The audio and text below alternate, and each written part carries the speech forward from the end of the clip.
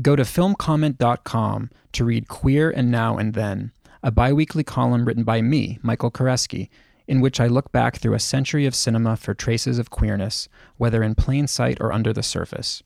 Topics so far have ranged from Hollywood classics like Gentlemen Prefer Blondes and Tea and Sympathy, to experimental works by Gregory Markopoulos and Derek Jarman, to art cinema masterpieces by Chantal Ackerman, and by recent trailblazers like Dee Reese. Check back every other Wednesday for new entries. Present Tense is a new filmcomment.com column by me, Sheila O'Malley, where I write about the various intersections of film, literature, art, and culture. Check out Present Tense and other regular columns on filmcomment.com.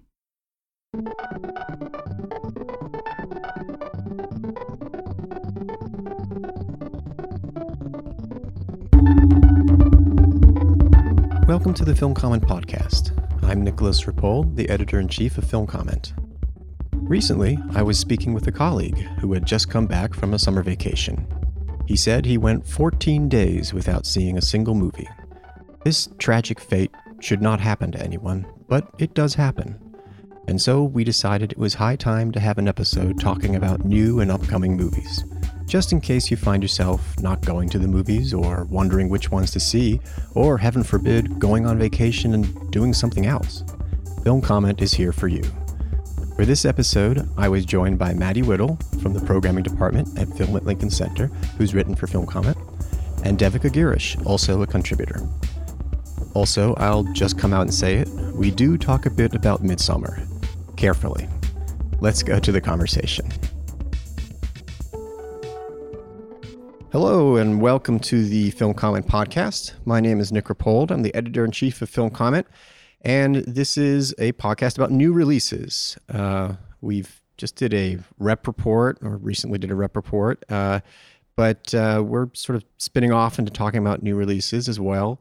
For this episode, I'm very pleased to be joined by... Maddie Whittle. I'm programming assistant at Film at Lincoln Center and a contributor to Film Comment. And I'm Devika Girish, and I'm a contributor to Film Comment. I guess you can probably guess that we may not talk about the various enormous studio sequels here. Not that we're going to snub them. I'm sure we'll catch up with them at some point. And you can read reviews by Mike Sragow online, who's been fairly dutifully keeping up. We just wanted to, put the spotlight on some other movies, some of them mid to small or big in another world. The world we like to live in, maybe a bit more. And so one of the big, most anticipated ones is Midsommar, which of course has people running to their Swedish pronunciation books to see how to correctly pronounce it. And it's coming out, I want to say July 2nd, 3rd? You're probably right. So, yeah, 3rd it is because it's a Wednesday. July 3rd. But we've seen press previews of it. In fact, Devika has just come from one. So we're going to start with me with the... Well, no, I was just thought I'd point that out in case. Okay. Seared on your brain. Yeah. In case you faint or something. that there's a reason for that. Maddie, take it away. Okay. All right. So just tell us a little bit about it, sure. The outline of it. Sure. So Midsommar is directed by Aster, who had a well-heralded debut with Hereditary last year. Which was sort of caused a stir. It was an A24 film that people like to group in this category, sort of controversial category of elevated horror, or sort of a particular kind of horror that was not quite willing to identify with the horror genre in interesting ways. From a critical standpoint. Right. But Hereditary was a lot of fun. It was Toni Collette gave a great performance. I don't know if a lot of fun. Well, a lot of fun by some definition. I don't want people to rush out there. Yeah. For the masochists. Yeah, right. And so Ari Aster's next feature was eagerly anticipated and has been in the works. Was also an A24 release, and was screened last week simultaneously across a few different cities for some film Twitter influencers and critics and a mishmash of people who are up on that sort of thing. Humble brag. Yeah, I actually was there as a +1 technically, as a programming partner, but everyone there was, somebody on film Twitter. That makes me feel special. Yes, I was there. What a night to remember. It was very much like a glamorous A24 outing where they made you feel glamorous. They gave you food. Yes, exactly. Wow. And drinks, which is all it takes. It's all very good to hear, guys. I'm pretty hungry after spending 3 hours in the theater I'm sorry, I should have brought snacks. But That was inconsiderate of me. Well, all of the trappings aside, yep. I think it's fair to say that everyone came out of that first screening abuzz with things to say about this movie. It is a movie that I imagine is going to be polarizing when it comes out, and there are going to be people who are rabid fans and people who denounce it and dismiss it for various reasons. And it's probably going to go through the same cycles of backlash that Hereditary went through. If you're sort of following the microcurrents of critical sentiment, you sort of know how that pattern plays out. But plainly speaking, I thought it was great. Mm-hmm. I really enjoyed it. I thought it was a lot of fun.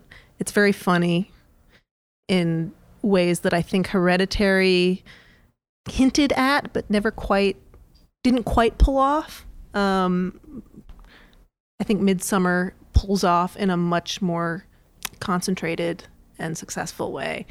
And it's very scary, and it's creepy in some of the same ways that Hereditary is creepy, and sort of a ready-made cult hit, I think, in the same way that a lot of A24 movies tend to be. And I just thought it was really had some interesting things to say and smart ways of saying them, and we can get into all of that, but I've said enough.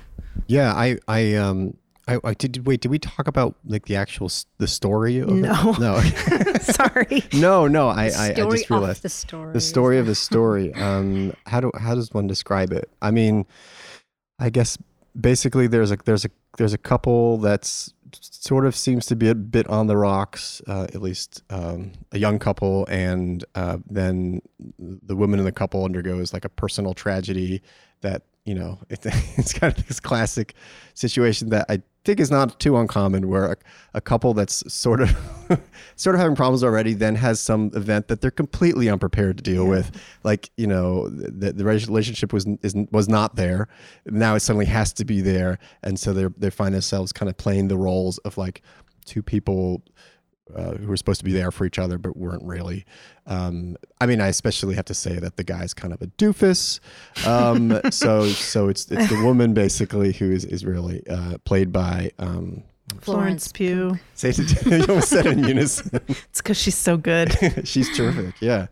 So that's the setting of it, and also another thing that I've actually, for some reason, maybe I'm in the bad social circles, but I've heard of this happening as well, where the guy was going to go on a trip and basically didn't tell his girlfriend about it. This has happened, right? This is one thing that we can get into, but I think this is a movie that, as much as it's about all kinds of big things like grief and being part of a tribe, it's also about relationships among millennials, like romantic relationships, and like sort of the quirks and foibles of that's a polite way millennial dating.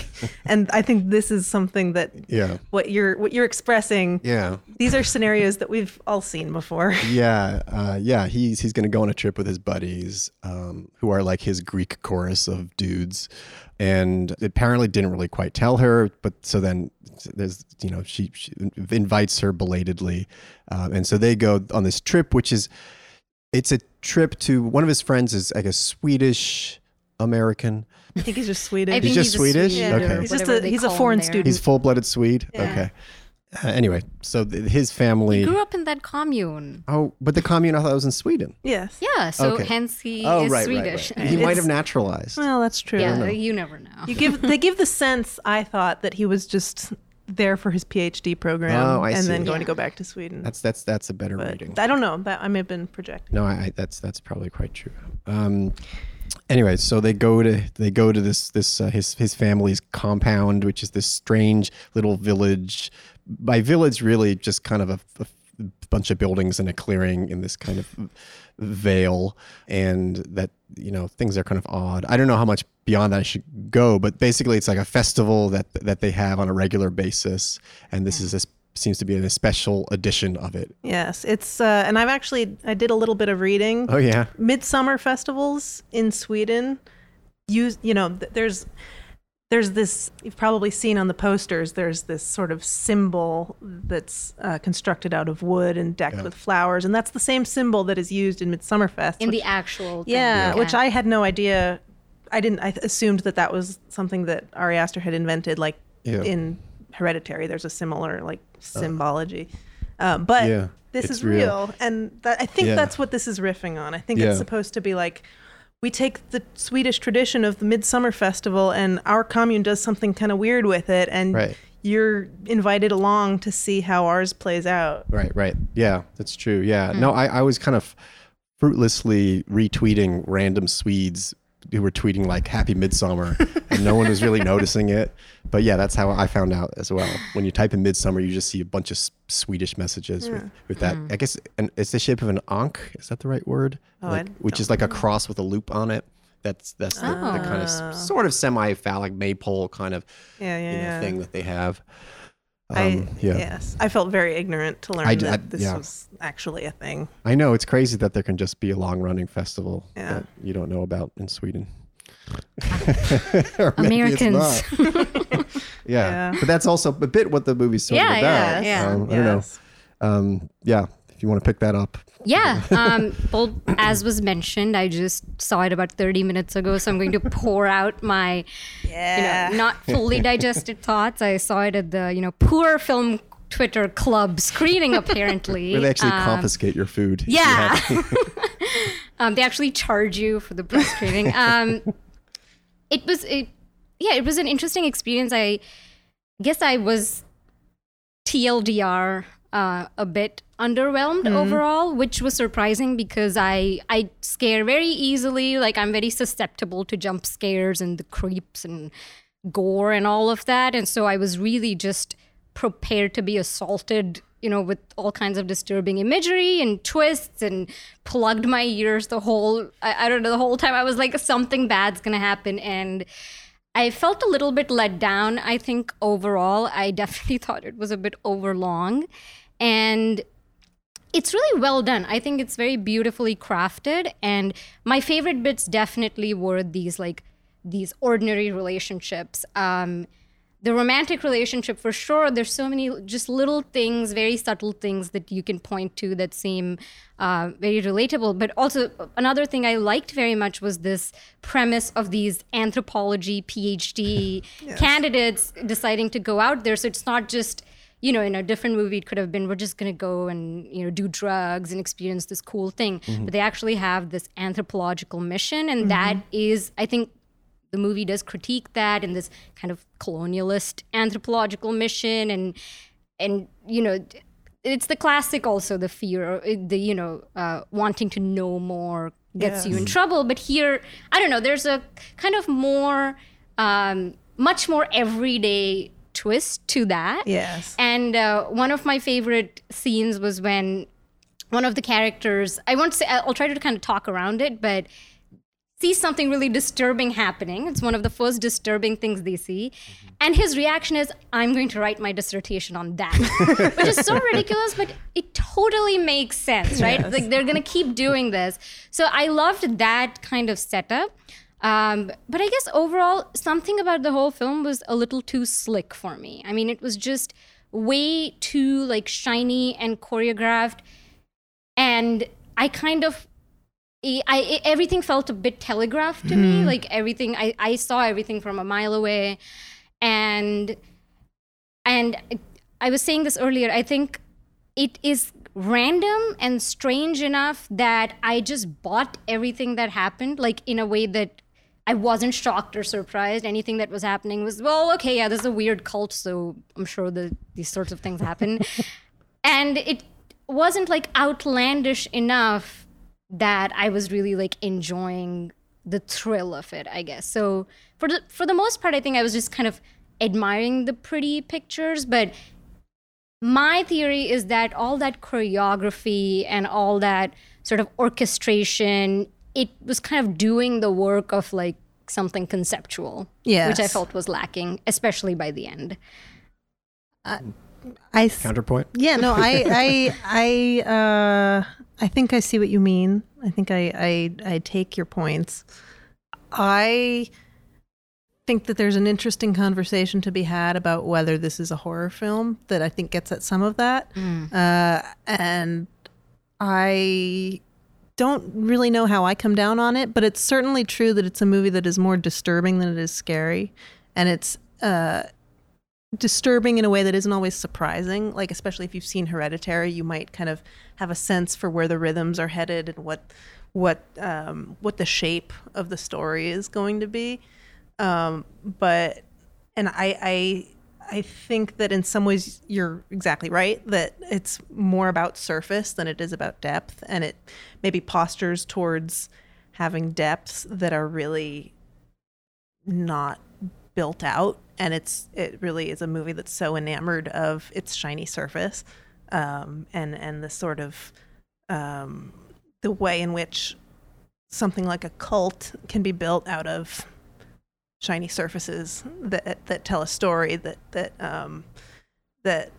explain the unexplainable and that create order and systematize existence, and like I think that it was kind of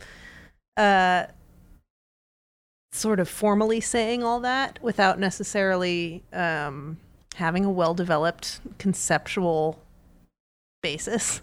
That would be my argument in favor of what it was doing, and I don't know how well it works from an empirical standpoint. I found it to be very effectively unsettling, and like the way in which it sort of captures the weirdness of grief, especially. And I know that this is something that people joke about, like, we talk too much about how horror movies are about grief, and it's true. I mean, it's a little bit of a cliche, but in this case, it's a movie that it's sort of about feeling alienated from everything around you, and how that is set into very sharp relief when you've experienced a loss, and everything just becomes strange and foreign, and you have to sort of relearn how to integrate with the world of people. I don't know. I thought it achieved something there. Interesting. Yeah. It's funny you talked about surface and depth, because I was thinking about it in the same terms when I was watching it. Because I thought it's a movie that has the surface like construct of folk horror, I guess is what he called it in an interview. And which is, not to invoke the Wicker Man, but just something where you're going into a ritual where you're not familiar with it, and then suddenly you're totally caught up in it, and then you're questioning not just everything about yourself personally, but maybe also everything about your whole moral, ethical, and social norms that you have, and especially with this actually, like, genuinely, well established relationship issue. There's also that's making you. I thought, well, I guess just in talking about it right now, that's how it gets sort of deeper for me. And don't worry, anyone, we're not going to talk about the ending. In fact, I won't even spoil. Maybe there's not an ending. Maybe it's just a movie that continues and there's no ending. Or maybe it's just the start of a new franchise. Maybe it's the start of a new franchise. Never to end. Never to end. Oh my God. I think that would probably just, be too much for people to take. But I did feel by the end, that the kind of surface that he's doing got left behind, and I was just dealing with this very instinctual response to what I was seeing that was very intense, and it felt like the trappings fell away, and I was just feeling the direct drive and emotion that almost went into making it. And that wasn't even like knowing, I happened to have talked to him a little, but I don't, that wasn't informing. It was really by the end. I think it's no surprise to say that since it's a cult-like situation, that some kind of, I want to say absurd things happen. Yes. But I didn't feel like I was hanging on, more absurd things to happen or wondering, what's he going to do to top this or that movie? Because the whole thing already felt like very artificial. Like it's this very, very brightly day-lit kind of village that they're in, and it is like a day horror movie. Yes. And so I just somehow didn't feel that it was falling into the beats. I don't know. I was hoping this would come out a bit better, but by the end, I just really felt it almost surprised me, because the genre or subgenre is like leading you along with certain expectations. And again, I don't think it's a spoiler to say that Ari Aster is making an original film. And it's difficult to distinguish the film, how it, by the end, whether it's like it's not an allegory, but it's not a metaphor, but it is somehow just this very primal expression of really extreme emotions that maybe aren't foreign to all of us. Yeah. So that's how, by the end, it really got me. I don't know if that makes any sense. I guess maybe I'm just a better person than you guys, because I did not feel those extreme emotions. I'm kidding, but I was thinking, just as you both were talking, that I think there's like things about the film that I don't like, that I don't know. I think it's going to come down to just like things that certain people can kind of latch onto, and like I can't really make necessarily a convincing argument for why it didn't work for me in the face of what you guys are saying, because I think it's just like, to me, what you said about it being like a ready-made cult film, that it did feel a bit ready-made to me in certain ways. But I can also I can see why that adds to, the thing you talked about, this enchantment with the surface. And that can be an appeal for some people. The emotional arcs didn't work for me. The first half, they really worked for me, but the way it kind of paid off at the possible end of the film, I mean, I don't have anything smarter to say about it than I just couldn't believe. Like, I just couldn't buy it, and it felt kind of simplistic for me to go from what it built up about this relationship and all of these people to where, the outcome of that. It felt pretty telegraphed, and there wasn't much added along the way that made me feel like, okay, I didn't see this coming right away, and it's now like I understand it more fully. But again, I do think that's something that might just differ based on what people latch on to. That's interesting, because I sort of feel the same way. Like, I can't necessarily defend my positive response to this film other than it worked for me. And I think that sort of speaks to the kind of movie it is. I mean, it's and sort of speaks to its primal sort of the way that it touches on very specific feelings and experiences. And it's like I think in some ways the fact that it's very much an A24 film means that you sort of know what you're getting into by watching it. A24 is very, very skilled at creating this kind of package of aesthetic, production, story, narrative around the author, marketing apparatus, and just sort of constructing these very beautifully self-contained pop culture objects for us all to consume. And so you sort of know what you're getting when you reach out your hand and grab one of those objects and try to engage with it. And this movie delivered on that kind of expectation, which I think is part of what made it feel like I'm buckling up for a roller coaster that I have been on before, or that I know exactly what all the twists and turns are going to be, and I know what kind of experience I'm getting into. And the thing that makes it work, and that I think makes it really strong and impressive and stand out, is the fact that there are these moments that maybe are sort of embellishments to the mechanism of the plot, but that give it kind of a texture that is something different. Like there's one scene, and I don't want to give anything away, but there's a scene where the lead character Danny, played by Florence Pugh, in what I think is just an outstanding performance. I think she's really just breathtakingly good in this role.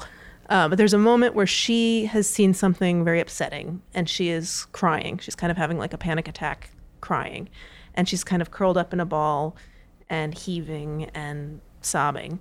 And these women surround her. These women from the commune come around her, and they all start sort of rocking back and forth in time with her, and sort of heaving and sobbing in time with her, just like in response to her crying.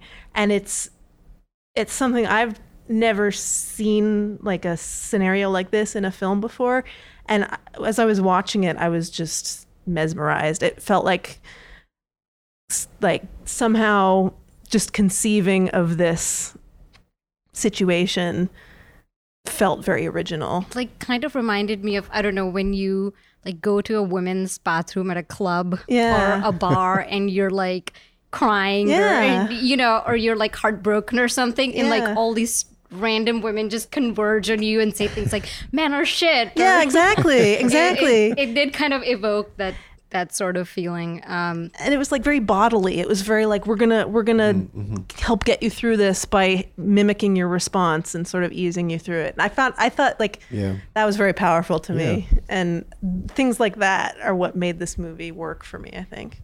Yeah, I found that I haven't had the experience of being in a women's bathroom, but I also thought that was a remarkable scene, because a lot of the movie was this just strange interplay of being like inside and outside that group, and this group that's really, reaching out to these two visitors.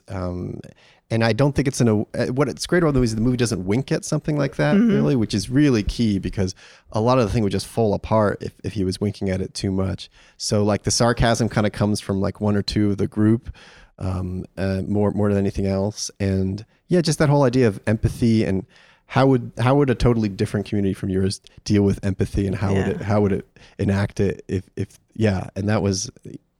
a scene that's hard to describe the impact of it. And I don't know, did that moment feel menacing, or did it mostly just feel kind of wondrous in a strange way? I think it felt like a bit of both. I could kind of see what was happening, the kind of shift that's happening at that moment. Yes. And I think the thing that kind of defines this community is that you kind of can't tell if they're menacing or if they're genuinely this familial, compassionate community. And so, and they're doing just like kind of fucked up things. And then they have this very, I don't know, hokey, but like very harmonious justification for it. And what's confusing is you don't know if they're evil, you don't know if they've actually found a better way to live life. So I think that moment kind of captures that. I think for me in that equation, the thing that doesn't work is I never really saw conflict on part of the protagonist. I mean, right from the beginning, I felt like she was kind of easy prey for this setup, because she just has this like very absolutely dark thing happen to her. Her boyfriend's just, awful, and she doesn't ever do anything bad in the film. She's just kind of passive and sad and being swept along. So it never felt like there was a moment where she was ethically or emotionally confused or torn or investigating anything about herself, especially. So that's kind of the end of the balance that the side that didn't work for me. But I think the community itself is interesting, and is presented in more ambiguous ways that are fascinating. I was interested in the kind of choices that she has to make, or that she's forced to make at different times. And I guess we've talked a lot about one movie for it. I guess it is new releases plural. And Maddie, did you have anything else you wanted to add at the end right now? I'll leave it at that. I'll look forward to talking to more people after more people have gotten a chance to see it. Yeah. We don't. This is sometimes I guess we're going to talk about stuff that's further on the horizon. So that's where we're kind of using not a 10-foot pole because that makes it sound like it's bad, but like a 4-foot pole. I'll see how I sleep tonight. Yeah, that's right. We'll get back to you about the I wasn't scared part. Right. That's right. It just went straight to the subconscious, and you were like, "This is fine. I'm fine." You wake up in a cold sweat. So moving right along to another piece of horror, I guess we could might be one transition. Now you don't know if we're going to talk about Dead Don't Die or The Plagiarists, but actually The Plagiarists has something in common, maybe a bit about Midsommar, right? Yeah, actually, you kind of easing into a strange situation. Yes, and trying to make sense of a situation that confounds sense in certain ways. Yeah. And in ways that you don't even know how to, like, it's, sorry to dive right in. Sure, please. Jump in. With the Plagiarists, there's like this sort of pivotal question is about a way of being in the world that is just not how people act or are supposed to act. And it's subtle and it's not really hurting anyone, but it's confounding, and it's true. That is a sort of weird parallel between these movies. Join us at Film at Lincoln Center on Thursday, June 27th at 6:30 p.m. for a very special film comment free talk, Queer and Now and Then. For this panel, writers Wesley Morris, Melissa Anderson, Mark Harris, and Fariha Zaman will join me, Michael Koreski, for a personal discussion about the state of LGBTQ cinema and how things have changed or haven't. And go to filmcomment.com to read my column, Queer Now and Then, for a bi-weekly deep dive into the history of queer cinema. Present Tense is a new filmcomment.com column by me, Sheila O'Malley, where I write about the various intersections of film, literature, art, and culture, covering everything from Frank O'Hara's movie poems to David Foster Wallace on Marlon Brando to the subtextual romance of Ripley and Hicks in James Cameron's Aliens. Check out Present Tense and other regular columns like Feeling Seen, April Wolf's Classified, and Imogen Sarah Smith's Phantom Light on filmcomment.com. So just to back up a bit, just the story of The Plagiarists. It's a young couple going to visit a friend. I guess it seems like it's upstate New York or something like that. Mm-hmm. And their car breaks down, which is already like a bit of a horror premise. And it's in the woods. And they end up being helped by a friendly passerby who turns out to be a neighbor. And he kind of gives them a place to hang out for a while. But they just can't figure out what he's up to, really. If something else is going on, he's a bit of a interesting character, and I guess it's worth mentioning that he's Black, and race, I think, is one of the themes of the film, yes. And they are unable to place his eccentricity, I think, initially because they just don't know who he is, and he's this like really friendly Black man who is talking very comfortably about a wide variety of things. Very smooth talker. He has old cameras in a room somewhere, and he lends this old 80s TV camera to the male protagonist Tyler, who decides he's going to make some kind of Sundance-ish movie with it. So all of this happens, and then I guess the turning point for me, I don't know if this really has a plot with points, but is the next day, the girl protagonist, she is reading My Struggle, what's his name? Karl Ove Knausgaard. Okay. And she realizes that she had this really heartfelt conversation with Clip, their friendly host from the previous evening. And one of his monologues, which he had presented as if he was talking about his own childhood, was like verbatim from this book. And that kind of sets off a series of questions about authenticity and plagiarism and whether the guy was lying and what work does that do socially. And the interesting thing for me there is when the guy's talking to her, I think she's kind of like, oh, this is the wise, magical kind of Black man giving me this advice about life and telling me these fables. And then she is really, she can't kind of reconcile the fact that those weren't his own words, which is strange because he's just so eccentric that it's not that strange that he was just like reciting some random passage, but that becomes such like an ethical question in the film, right? Right. And the fact that he doesn't acknowledge it, like the fact that he just passed it off as his own, even though it's not like he's publishing it. It's just in the course of a conversation. Right. And I think it's her feeling of being duped that is unsettling for her. And it's worth noting also, I think,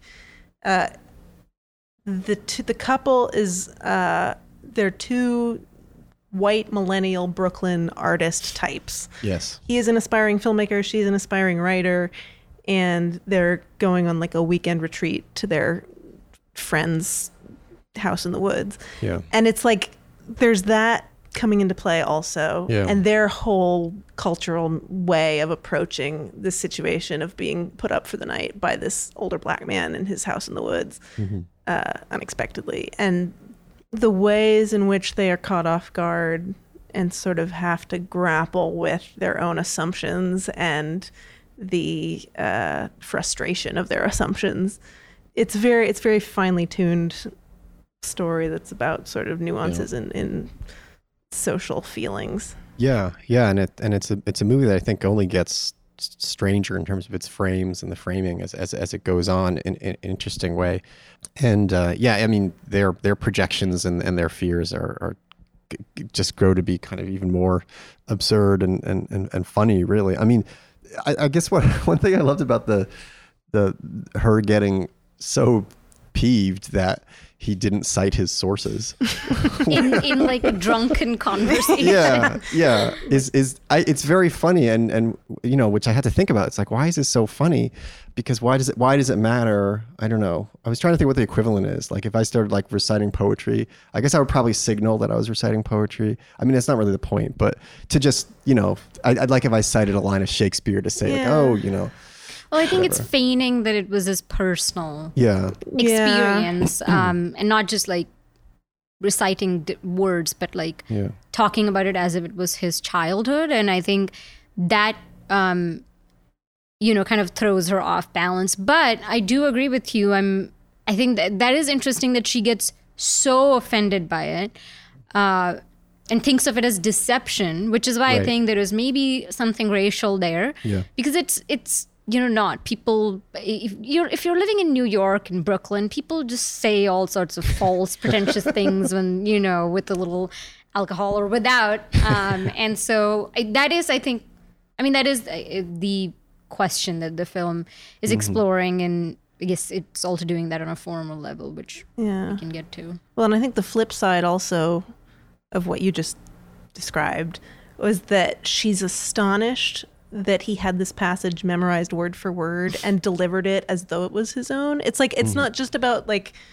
the presentation of something as his own history. It's also just how like masterfully he pulled off the performance. I think she says something like he doesn't talk like that or something. Right, yeah. And the whole movie is mannered in this way that sort of, if you zoom out and look at the movie as kind of an artifact, it's very mannered in the way that the performances and the line deliveries and the very much feels like a performance in a way that feels very calculated and deliberate.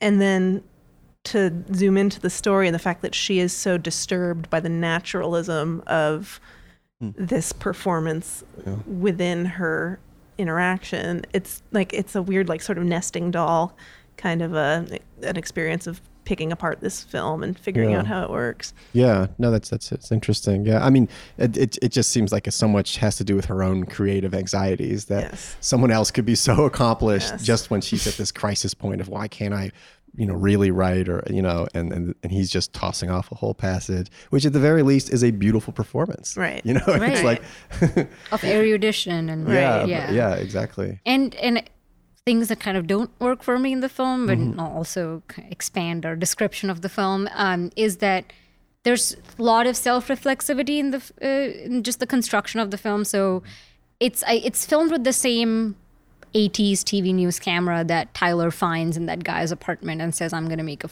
movie with this.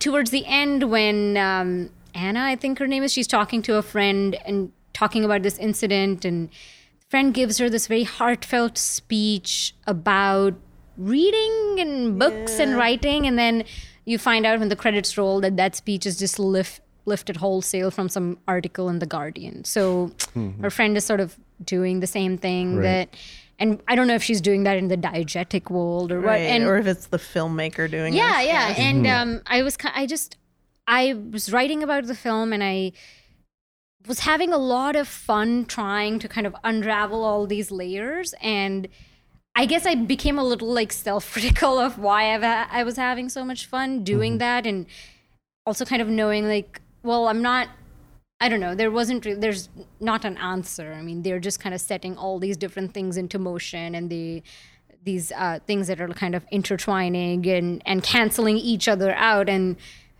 to me, the point of the film is to have kind of fun with it and try to make sense of these various impulses. And I guess I kind of lost a little bit faith in the film because of that, because it felt really like insulated from engagement and from any kind of real meaning making, I guess, which seems a little passé to me now, to be that kind of folding over on itself, that kind of insular, I guess would be my word. Yeah, it's very playful, and in a way that can kind of veer towards being apolitical, although I would argue that it's actually not apolitical, but it can feel that way. So it can feel like it's just a little mental exercise. You know, it's just a thought experiment that doesn't touch anything outside of its kind of hermetically sealed constraints.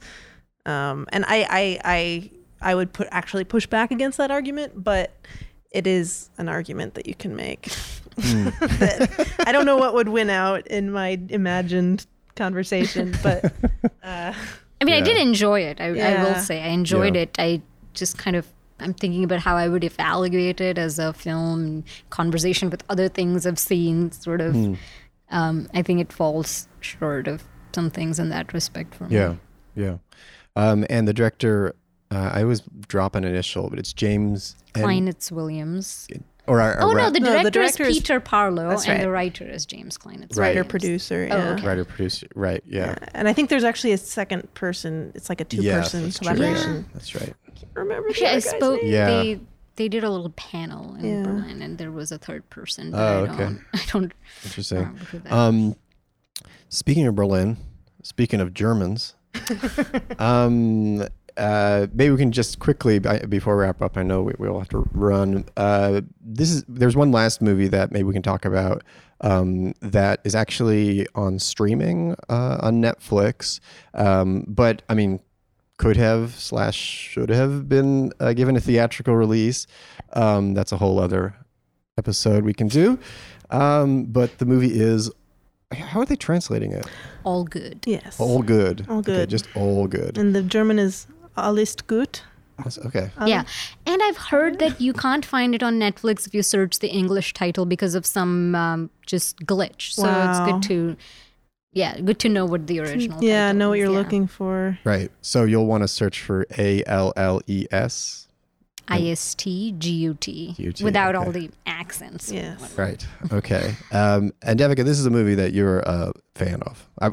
Fan's not the right word. I was trying to come up with some other word. Admirer. I think I can be a fan of it. We can be fans of difficult movies, I think. I really loved it. I saw it at AFI Fest, and I think it also played at New Directors, New Films. I'm sure which Maddie, is where I saw it.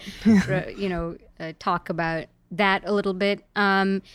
I kind of just discovered this film kind of on a fluke. I just walked into it because I had like a screening slot empty, because I am a little bit wary of like #MeToo films right now. You know, you get that press release and the titles like a, Me Too, like a moving Me Too film. And it's like, I'm wary of films or the kind of marketing that makes that into a gimmick. And also there's just so much, I think especially right now, culturally, socially, we're like, we still don't know how to talk about or even process the trauma of sexual assault. So cinematic representation, I think, is still pretty fraught and doesn't, I don't know what makes it work or what doesn't. And so it's like hard to take a chance sometimes. It really paid off with this one. And It's surprising. I mean, it's a really small and unassuming film by the director's Ava Trobisch, and I should mention it played at Locarno, and she, I think, won like the first debutante director prize or something, whatever it's called there. And so it's a really confident, very sure-footed debut. The premise is very simple. A woman, kind of, I think in her early 30s, something like that, late 20s, early 30s, is raped at the end of like a drunken night out during her high school reunion by an acquaintance. And the film is just her coming to terms with that. It's her going about her daily life, navigating with really dysfunctional and volatile boyfriend, a mother that she's really close to but doesn't really know how to talk about this, work where she is handling her boss's like failing marriage and abusive partner, like helping him kind of come out of that. So it's just her going through this, and then she also ends up having to work with the rapist, and he's just bombarding her with these very frail attempts at apology and just just coming up to her at every turn. And so it's just a very straightforward exploration of that, and I think it really succeeds because it's not gimmicky in any way. It's not trying to tell a story. It just follows the lead actress really closely, and she is marvelous. And I think the movie is just completely made by her performance and the way she is. The central kind of, I guess, what really makes the movie moving for me is it's about just the like labor of just being a woman, and with this added, and how do you then continue with that labor, that emotional labor that comes with just being a working woman or just a woman in modern society. And then you have to kind of fit this trauma into it, and there's not real set avenues to process that trauma. And she's this extremely confident like publishing executive, and she just doesn't know what to do with it, and she's carrying it around every day and doing all this other work while trying to do the work of digesting this trauma. And that's just, the actress portrays it beautifully. The camera stays close to her face most of the time. It's very minimalist, not much music, a lot of close-ups, just allowing her performance to do all the talking that the film needs to do, her performance and her relationships with the people around her. And yeah, I just think it's disturbing, but in the right ways, and it kind of gets you thinking a lot about something that we've all been talking about a lot these days, and an excellent example of exploring that in a way that feels sensitive and original, but also terrifyingly commonplace. Yeah, and to the point where, as you said, there's not really much of a story in the traditional sense. It's really just about the drama of her feelings and her like day-to-day life with the new added burden of these feelings, and the idea of trauma that doesn't make your life grind to a halt and bring everything to a standstill, but changes the flavor and the color of everything as you experience it moving through your life. And just how like she's fine, all is good, I'm good, all good, but obviously all is not good, right. And that's sort of the way in which you live with those two competing impulses is I think what the movie's about. I think the pivot is really like either you acknowledge this trauma and let it kind of put a stop to your life and feel that you are in thrall of it, or you keep trudging on and it still just kind of corrodes your life slowly. And so I think it handles that drama and that kind of pivot really well, and it doesn't resolve itself. I mean, the film can't resolve itself, so it's very thought-provoking in that way. Yeah. And I'll just, as an addendum, another film that screened in New Directors, New Films here at Lincoln Center was Pippa Bianco's Share, which is also coming out soon, which would make a very good double feature with All Good. Yes. We've been talking about that, that movie for a while. And it is yeah, they do kind of similar things differently, different age groups, different cultural things for sure. I don't know if you want to launch into that, but I don't know if we have time. Yeah, I mean that's maybe late July. Hopefully, I mean it's. I think both movies probably deserve their whole own, space to talk about them. It does strike me as interesting that both of them are streaming, I think, because Share is an HBO thing. Yeah. I don't know necessarily it's getting theatrical release, which I don't know, seems a shame that it couldn't have maybe both, I guess. I don't know. yeah, I won't speculate I guess on that. it's HBO, so hopefully more people will see it. It'll play at some kind of slot, but yeah, it is a bit of a shame that It's a beautiful film also. Yeah, and both films are shot so well. First time, women directors just definitely deserves attention. Ava Trobisch for All Good and Pippa Bianco for Share. And I think that probably brings us to a close here. And there are plenty more movies we could talk about, plenty we will talk about. But for what we did talk about, a big thank you to Devika and Maddie. Thank you for having me. Thank you.